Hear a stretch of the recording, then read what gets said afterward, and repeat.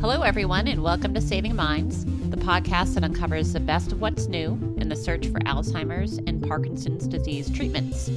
We are your hosts. I'm Shanti Skiffington. And I'm your co-host, Dr. Elliot Goldstein. Today, we're very pleased to welcome a special guest, Inez Jabal Purwalla. She's the CEO of Brain Canada, and Brain Canada is an excellent organization that supports paradigm-changing brain research in Canada. The organization has single-handedly invested $250 million to fund a whopping 1,000 researchers across Canada, and that's quite an amazing achievement. Welcome, Inez. Congratulations, and thank you for joining us. Well, thank you, Shanti. It's a pleasure to be here with you and Elliot. Okay, well, let's get to our first question, Inez. Of course, we're delighted to have you and Brain Canada with us today. And to kick off our conversation, how about just telling us a bit about Brain Canada, your core mission, and main activities? Brain Canada is a national charitable organization that was founded 20 years ago. Our vision is to understand the brain in both health and in illness in order to improve lives and to achieve societal impact. We design, we develop, and we fund research programs, and our work joins people, labs, and platforms across the country, as well as institutions, organizations, and sectors, in order to accelerate the pace of discovery and create the conditions to drive innovation. We believe that a diverse and interconnected brain research ecosystem will enable Canada to excel and to make even greater contributions. One of our milestone achievements is the Canada Brain Research Fund. It's an innovative partnership between the Government of Canada through Health Canada and Brain Canada, and it's designed to encourage Canadians to increase their support of brain research. Through this fund, Health Canada has provided $120 million in matching funds for every dollar raised by Brain Canada and our partners, and an additional $40 million was committed in the 2019 federal budget. Now, since our founding, we've invested more than $250 million to support 300 projects across 75 different disciplines. And as Shanti said, we've supported more than 1,000 researchers, and they're based at 115 institutions. Of the $250 million of particular interest to this audience is that more than $70 million has been directed for research on neurodegenerative disorders such as Alzheimer's, Parkinson's, and ALS. And that represents nearly 32% of the funds and 88 grants. Thank you for all that interesting information, Inez. When I was looking at your website earlier, I noticed that one of the key issues you wanted to address was, especially as Brain Canada was kicked off almost 2 decades ago, but it was the fragmentation of research and development efforts in Canada as they relate to, brain research and development. Could you say a bit more about this challenge of fragmentation and what you've done to sort of address this obstacle or this challenge? Yes, and I think the fragmentation was really one of the drivers around the founding of Brain Canada, because at the time, there was no organization that was really devoted to understanding the whole brain as one interconnected system. So we tended to see research that focused on individual diseases or disorders or injuries, or funded through one institution or one province. And it was very difficult to get funding to really bring together the different parts to be able to do collaborative science. And that's where Brain Canada, after consulting with the research community over a period of several years, arrived at the conclusion that the significant gap in funding was around team grants that enabled researchers to come together across diseases, across disciplines, and across institutions. And today, I think, we take that for granted that brain research has always been about multidisciplinary collaboration, but that wasn't really the case. And we really focused on neuroscience only as the pathway to understanding brain. And now we understand that we, in fact, have to include many disciplines outside of neuroscience. And those disciplines need to converge. And we need to have a scientific leadership that really brings that conversion to happen. So we're very proud of being able to have served as this catalyst that has effectively now created a brain community that brings together researchers, researchers, scientists, clinicians, organizations serving people with lived experience, philanthropists, corporations, and we work in partnership, and we can count more than 100 partnerships with institutions, organizations, and provincial agencies, for Wow, example. this sounds really exciting. It's quite interesting. As a physician myself, working in the neuroscience area on neurodegenerative diseases at Promise Neurosciences, we're also seeing that the answers to the problems we're addressing require collaboration and sharing across multiple disciplines, not just biology, biological or pathological disciplines, but artificial intelligence, engineering, big data, informatics, etc. Do you have the same feeling with Brain Canada that these are really important sort of connections to make? Absolutely. And for a long time, as I said earlier, we really only focused on neuroscience as its own discipline. And now we understand that we need mathematicians and chemists and physicists and engineers and computational scientists and a whole range of different fields because the brain is so complex. And so we need to bring together many different fields and disciplines in order to address this complexity. But funding has largely driven our ability to work in different paradigms. And when we provide funding that enables people to come together, what we find in Canada is there is a natural desire to collaborate, but the funding has to support collaboration, and the funding has to enable researchers to work across any kinds of barriers. And we developed a slogan years ago where we called science, without barriers or borders. And it very much is our ethos about we need to address fragmentation by creating opportunities where people can work together in ways that did not previously happen. And that's the way you bring new thinking and new approaches in order to really understand the brain and brain disorders. Certainly agree with that excellent conclusion. So it's been 2 decades now. It's your 20th year. Are you doing anything special to mark this milestone? Yeah, so over the course of the past year, we've been promoting our anniversary, of course, on our website and social media. One of the things that I'm particularly proud of is that we've been able to showcase what we call 20 brain research stars, who are Canadians who've made significant contributions to our global understanding of the brain. And, I think Canada often is quite modest about our own achievements. And so, we tend to celebrate the achievements of many others around the world, and we forget that, in fact, we're one of the pioneering countries in brain research. That when Walter Penfield founded the Montreal Neurological Institute and Hospital in 1934, Right. that really became, the centerpiece for brain research. And Canada has remained one of the leading brain research countries in terms of output. I think a lot of it does have to do with our ability to collaborate. We discussed that previously, and I think it is important. But I think we're also a country that has had pioneering scientists who have been working in areas that have been important for advancing understanding. And so our showcasing of 20 of these stars was just hopefully a taste of the kinds of contributions we've made, but a window into the fact that there are many, many, many other scientists. And we could have continued this list and showcased hundreds of brain research stars in this country, including some of the younger investigators who are coming through the pipeline who have done exceptional work and are bringing new thinking and new approaches to our understanding. We've also produced 2 videos, and they're available on our website, and they provide an overview of Brain Canada's 20-year history and a tribute to 2 of our founders, Alan R. Taylor, the former chairman and CEO of the Royal Bank of Canada, and the late Michael H. Wilson, who was the former Minister of Finance and Canadian Ambassador to the United States, and a passionate advocate for mental health throughout his life. We put together an insert that was included in the Globe and Mail on April 27th of this year, and it featured some of our funded researchers who have made some groundbreaking discoveries.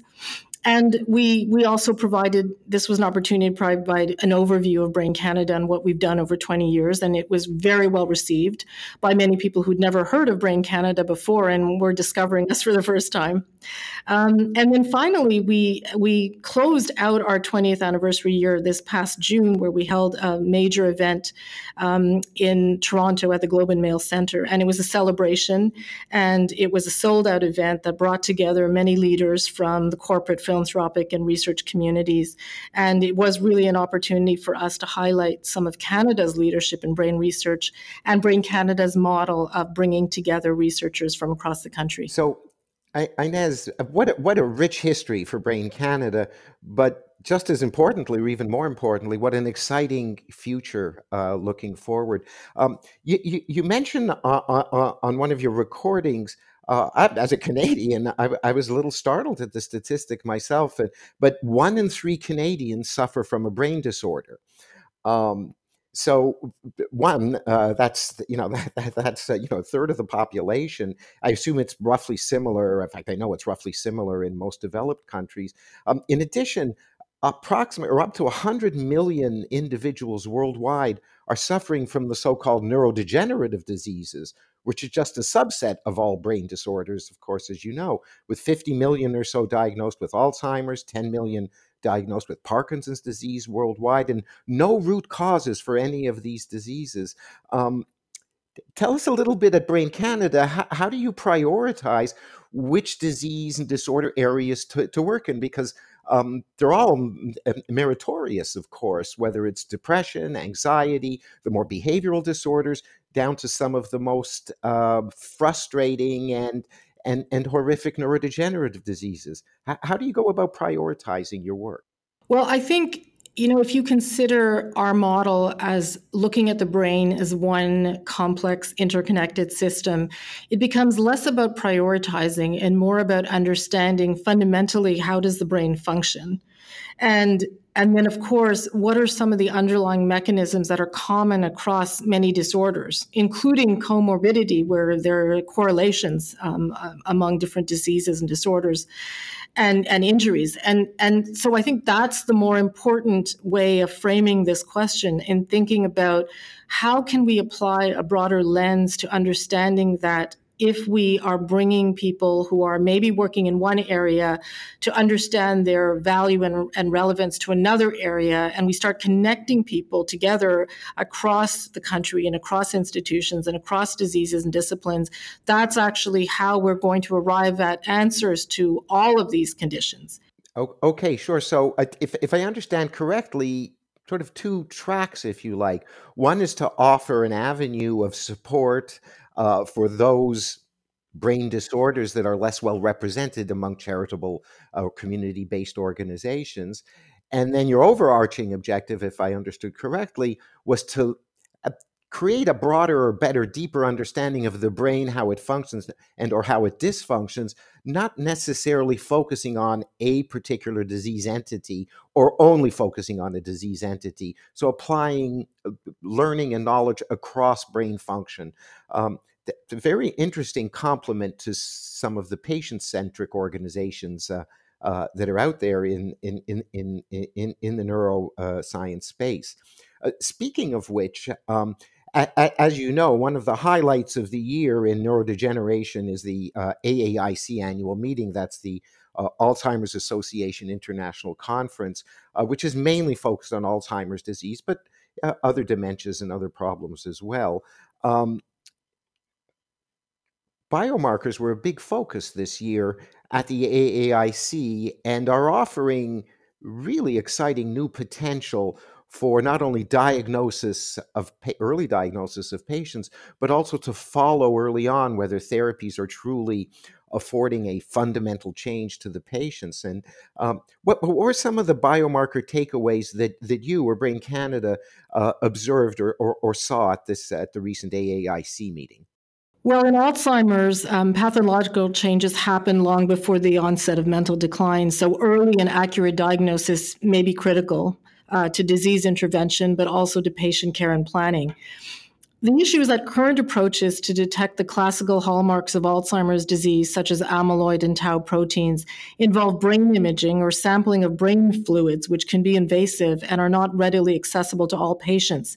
So a big topic at AIC was on developing new screening and diagnostic tools for Alzheimer's disease, such as a blood test that could be more easily administered. We've been funding several projects along these lines to look for biomarkers that will enable earlier and more accurate diagnosis. One of our early biomarker programs, which is in partnership with CQDM, a Quebec-based biopharmaceutical research consortium, is led by Jean-Paul Soucy at McGill's Montreal Neurological Institute. And it's applied artificial intelligence to detect amyloid with a simple and sensitive eye scan. And this funded basic discovery science now has the potential for real world impact as it's being developed into a company. And their approach was recently given a breakthrough device designation from the FDA in the US to help propel their product to market. We've also been funding research to look for biomarkers outside of amyloid and tau proteins. So Eric Smith is leading a team at the University of Calgary to look for signs of damage to the brain cells that could be detected in the blood. And combined with new imaging techniques to detect neuronal injury and that can check how well different parts of the brain are communicating with each other, this could lead to a more sensitive and accurate diagnostic test for Alzheimer's. And we do believe that better connecting research findings and practice is going to help ensure that every discovery along the pathway carries the potential to improve lives. So this is seen through our commitment to funding projects across the entire spectrum of research, including knowledge translation and exchange. And one of the projects that we're funding right now is led by Mary DeMarco at University of British Columbia. And her team is studying how biomarkers for Alzheimer's disease impact clinical decision-making and healthcare costs, and will also address barriers to how diagnostic biomarker tests are implemented in routine care. So these are just a few examples, but we have several other projects that we're doing that are in a really exciting space. And I think they underscore that for many health charities, we talk about the search for a cure, but we have to really think about not just cure, but also better diagnostic that are less invasive and more accessible, new treatment options and prevention strategies, ultimately that will help us to improve quality of life. Really sounds exciting, Inez. The advent of non-invasive biomarkers, especially more simple imaging techniques and particularly blood-based biomarkers, really should revolutionize diagnosis, patient care and treatment, as well as drug development. So those of us in biotech are really, really excited about this. Well, we're coming to the end of the podcast, and it's been a real pleasure having you and Brain Canada on as our guest. I'm sure our listeners deeply appreciate your perspective, and we certainly would look forward to having you back again and to follow up on some of the great progress you've been making in Canada and with the whole brain. To conclude today's podcast, though, is there anything else you'd like to add or sum up before we close for today? We're now at an inflection point for brain science, and there's been a convergence of many disciplines and fields. I've been the CEO of Brain Canada for 18 years, and I've really seen the advances in how there's been a real collaboration across fields, across disciplines, across institutions, the intersection of technological advances and neuroscience, and a move towards open access and data sharing. And I think there's so much promise now for discoveries that will be translated into preventing disease, into ensuring that we can maintain cognitive health over the course of our lifespan, and to personalizing approaches to diagnosis, treatment, and care.